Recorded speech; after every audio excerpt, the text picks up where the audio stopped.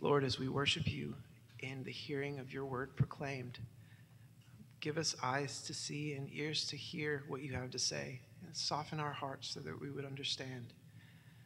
Speak through Luke and use us to bring your kingdom as we wait to be joined to you in the end. We love you, Lord, and we trust that you're working everything for our good and for your glory. It's in your name that we pray. Amen.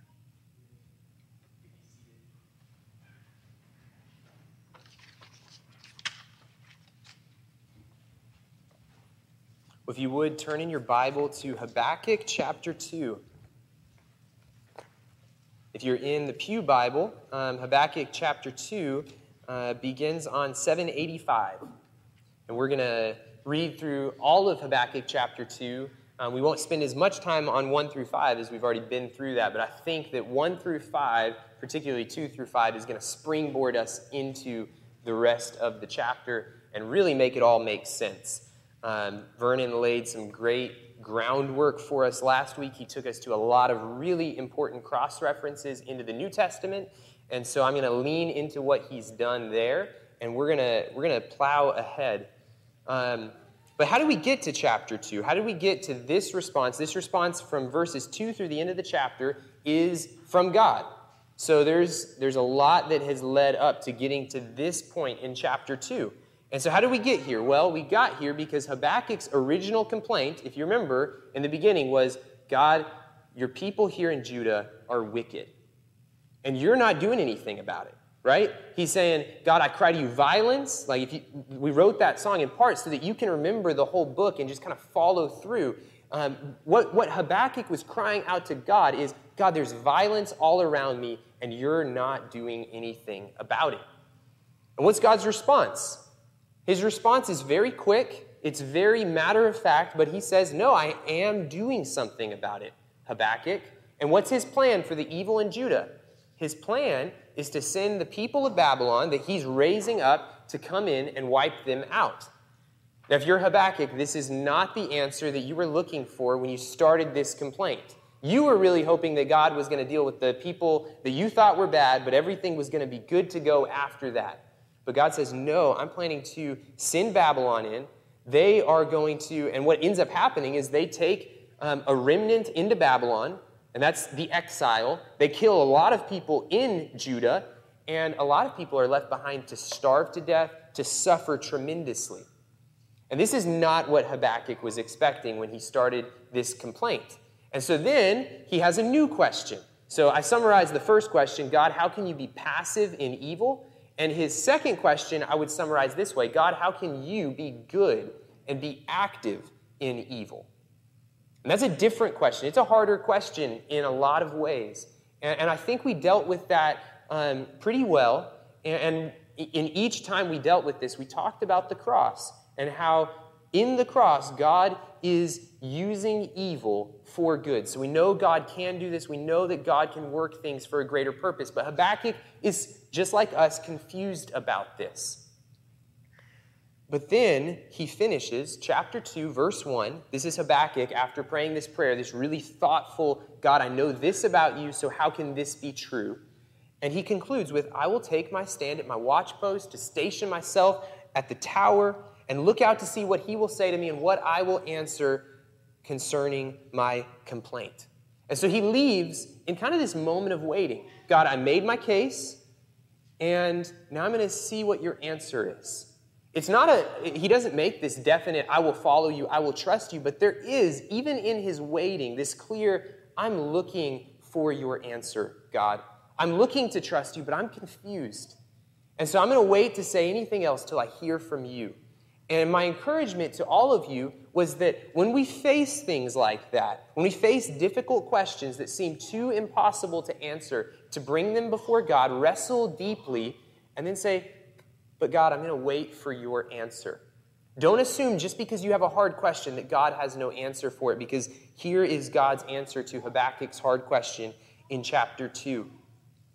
So I want to start, now that we're there, that you understand kind of, if you haven't been with us, or maybe you just forgot because I've sat through sermons that I didn't listen to well. Hopefully you're now good to go, and we can jump into verse 2, the Lord's response to Habakkuk.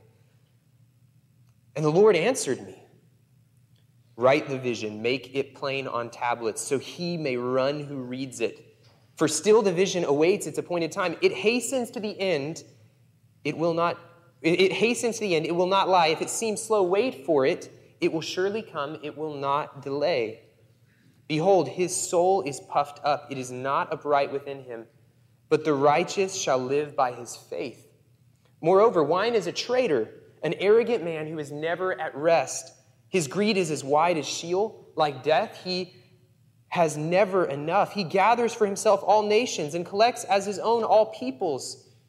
Shall not all these take up their taunt against him with scoffing and riddles for him and say, woe to him who heaps up what is not his own. For how long? And loads himself with pledges. Will not your debtors suddenly arise, and those awake who will make you tremble? Then you will be spoil for them. Because you've plundered many nations, all the remnant of the people shall plunder you, for the blood of man and violence to the earth, to cities and all who dwell in them. Woe to him who gets evil gain for his house, to set his nest on high, to be safe from the reach of harm. You have devised shame for your house. By cutting off many peoples, you have forfeited your life.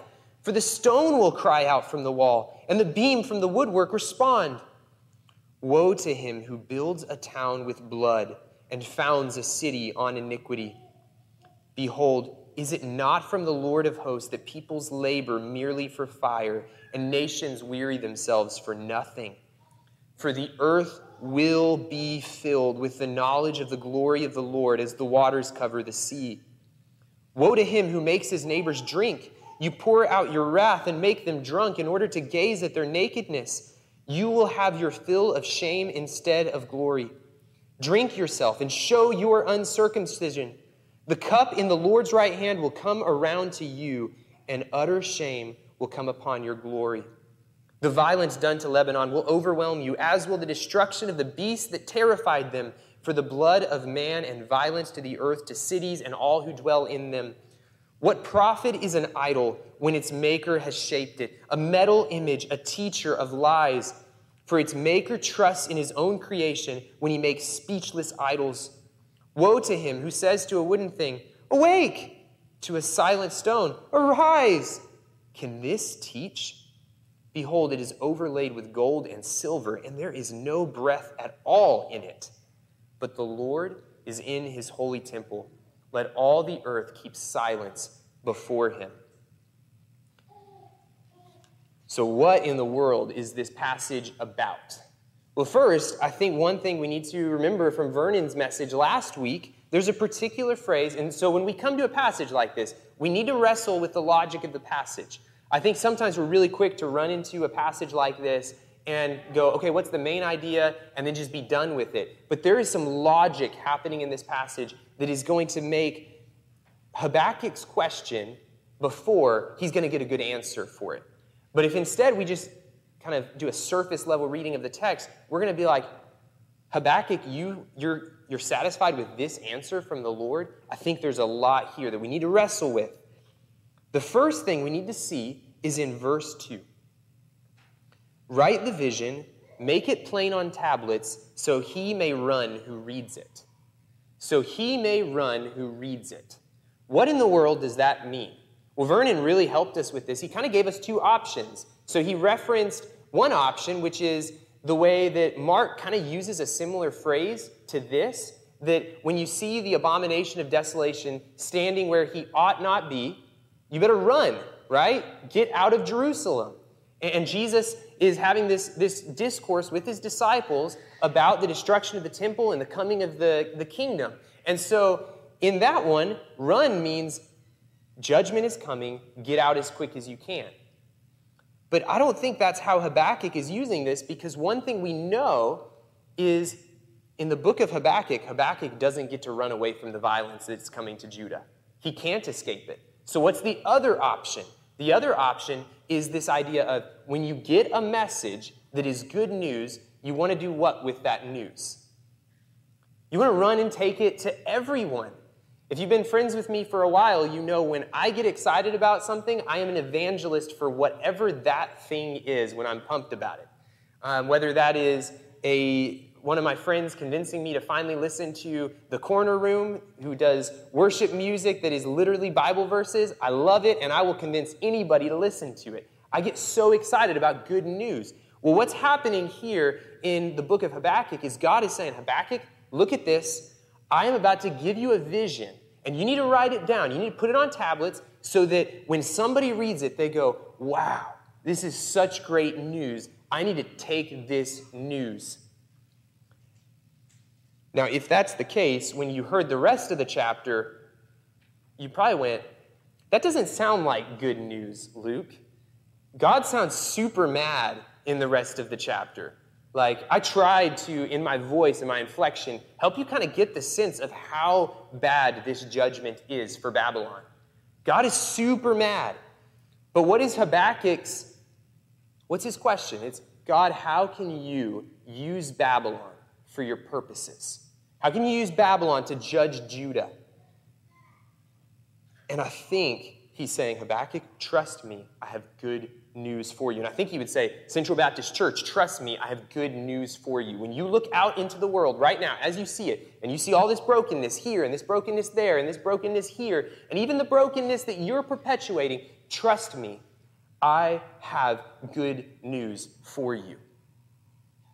And when you hear it, you will not be able to keep it to yourself if you understand and believe it. That's a big if.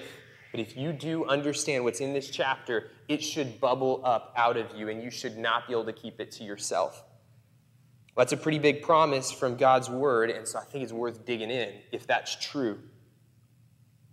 And so he starts with Habakkuk's question. Who is Habakkuk focused on at this point? We're small enough. Who is Habakkuk looking to? What is he focused on? What evil is he concerned about? What nation? Judah first, and then Babylon. So first he starts with this fixation on Judah's sin, and he's like, God, look how bad Judah is. And then God says, yeah, I've got a plan for that, and it's going to be Babylon. And now he's got this long prayer where he's like, okay, God, what about Babylon? And what Habakkuk is doing is I think what we all kind of do when it comes to evil, we kind of pick and choose the evil that we're going to be concerned about. I think everybody does this on some level. Habakkuk is fixated on the evil around him, and then God says, well, here's some more evil. And he's like, oh yeah, that's bad too. And so he fixates in on Babylon's evil, and I think we all do that. And I think a really obvious place to look, if you don't believe me, is turn on Fox News and look at the evil that they focus on, and then turn on CNN and look at the evil they focus on. Both are focused on evils.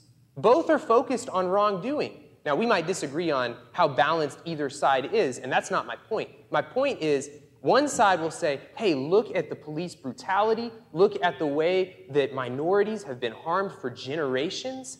And then another side says, but there's people attacking the police. There's riots. There's this. There's that. One side says, look at abortion. The other side says, look at this other issue. Look at people at the border. And we all focus in on these particular evil things. But one thing that's really encouraging to me when I look at this passage, has any evil that Habakkuk has raised before God, was God surprised by any of it? No. God, in the first one, he brings Judah up. He thinks God's being passive, and he says, Habakkuk, I'm not being passive. I have a plan and a strategy for dealing with Judah's evil and judging their sin. And then he says, well, what about Babylon?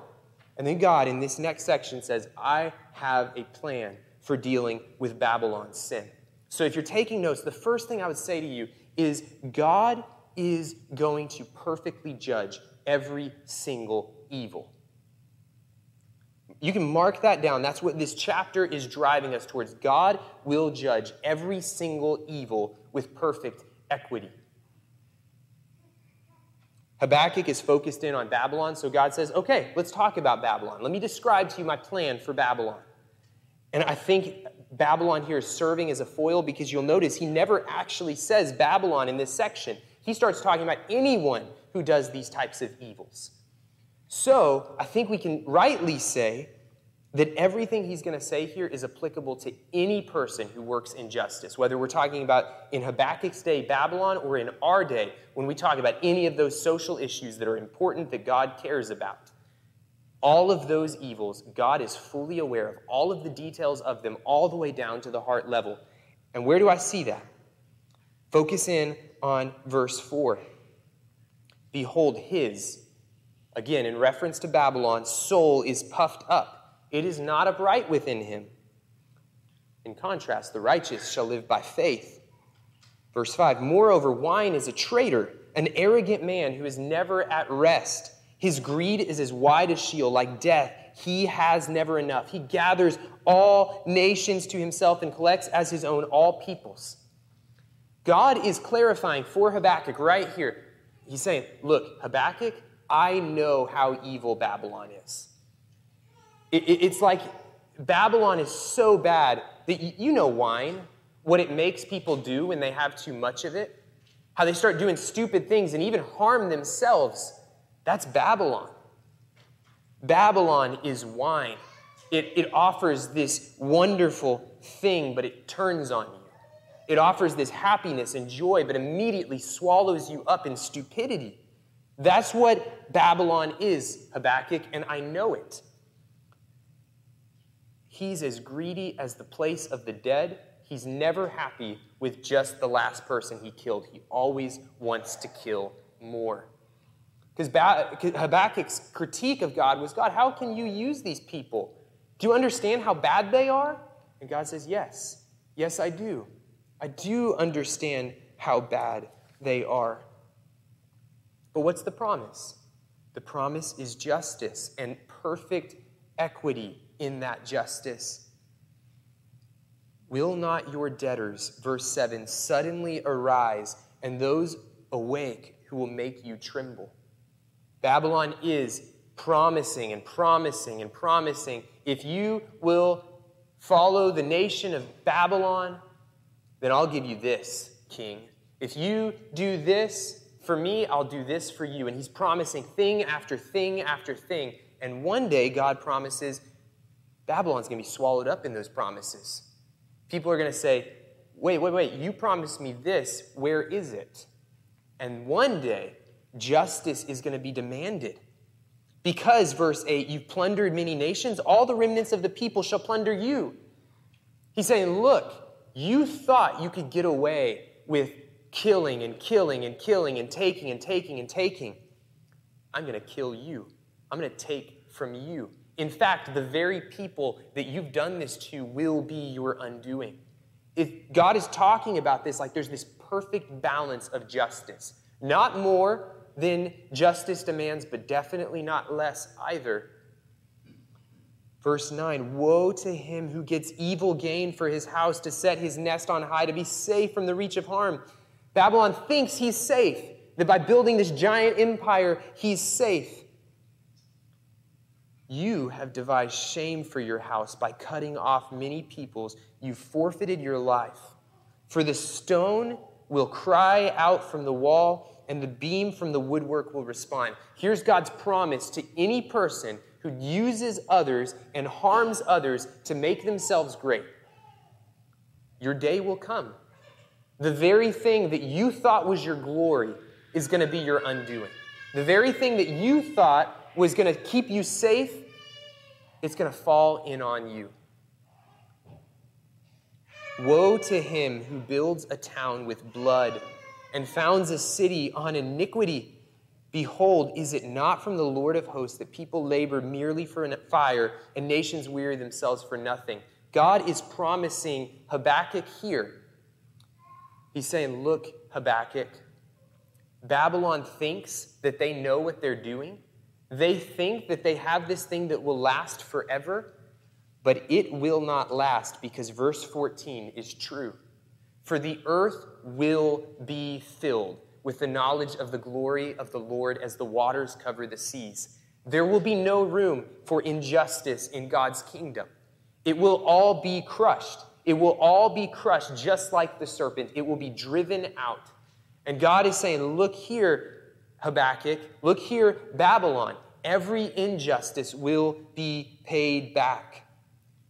if they made their neighbors drunk, verse 15, that you poured out your wrath and made them drunk in order to gaze at their nakedness, what will be the result? You will have your fill of shame instead of glory. Drink yourself and show your uncircumcision. Babylon did plunder. They did rape. They did pillage. They did all these evil things.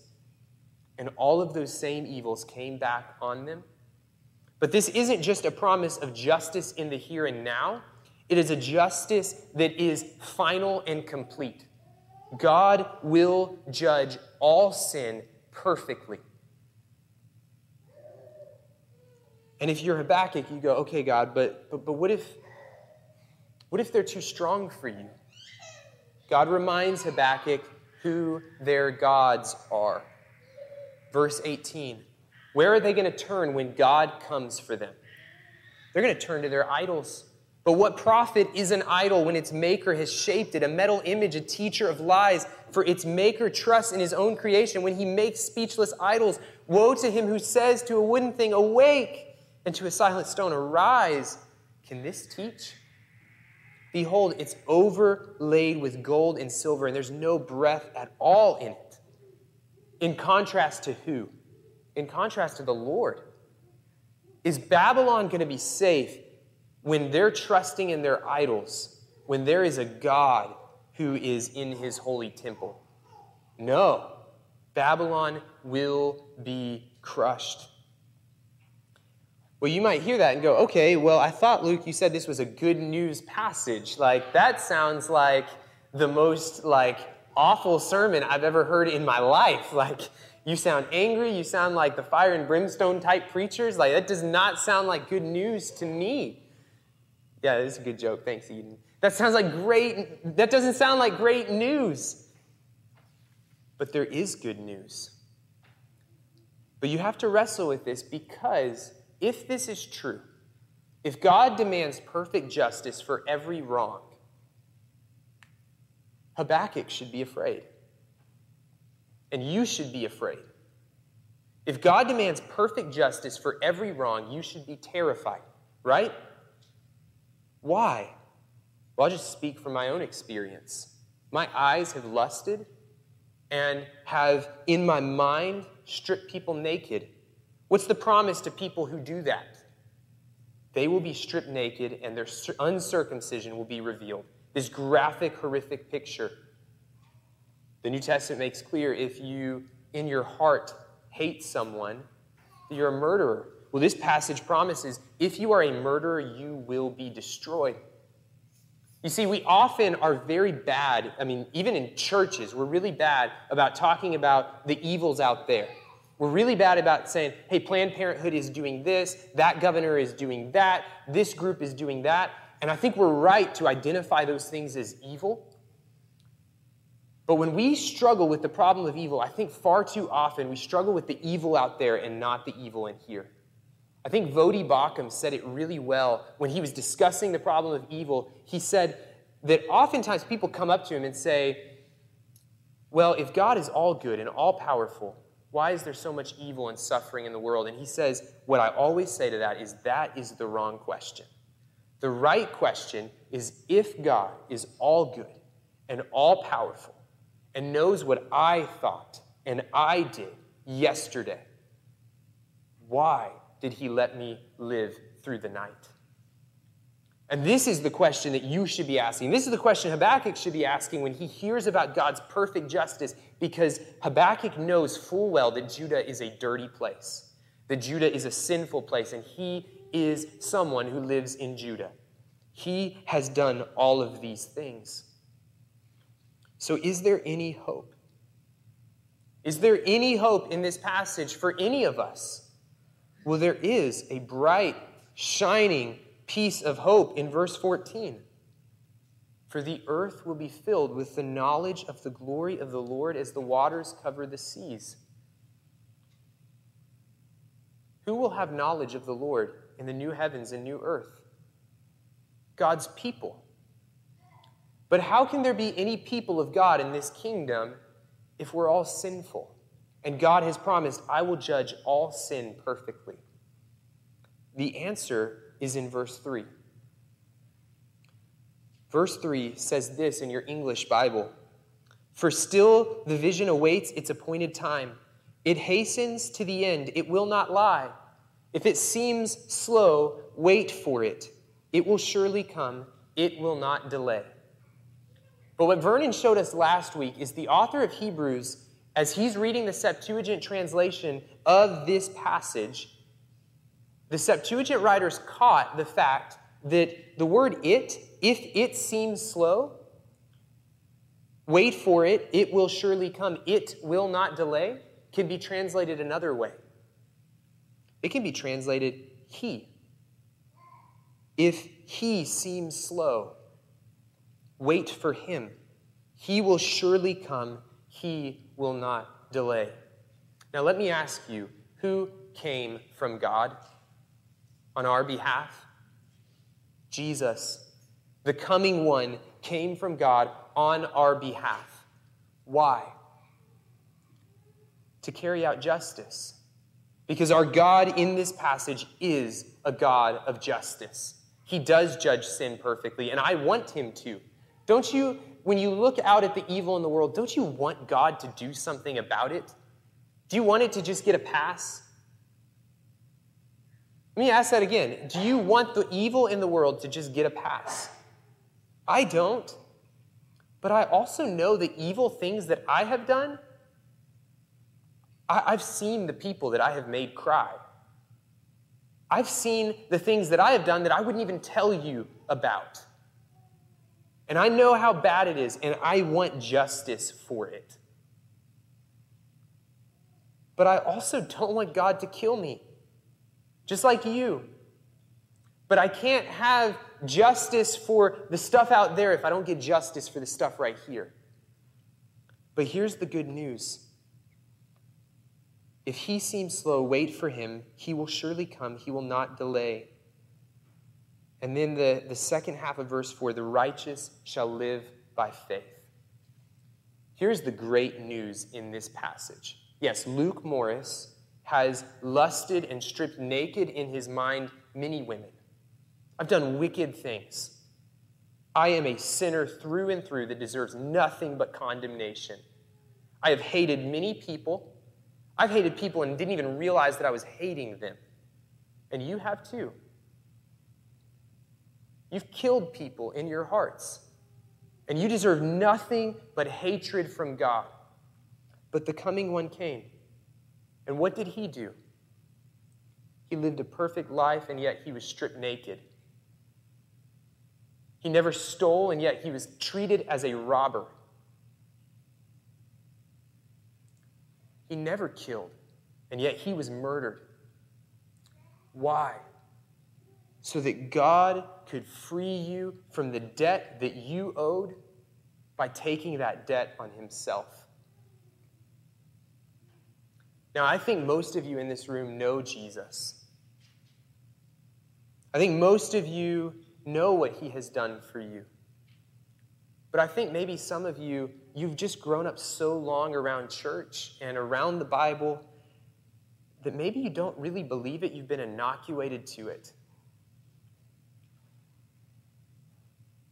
If you are trying to be right before God based on anything, whether it's your own works or just your Southern Christianity or your church attendance or whatever, if you are not actively putting faith in Jesus, not talking about praying a prayer when you were 6 years old, but actively putting your faith in Jesus, here's my word of warning to you. This passage is not a hopeful passage if you stay in that state. God will judge your sin.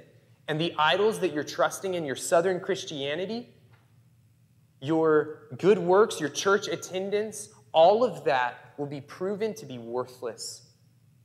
Because the only people who survive the wrath of God, the only people who live in this passage are the ones who are living by faith. And that is why they are righteous. It's because of the coming one, not because of the works of ourselves. God will be just.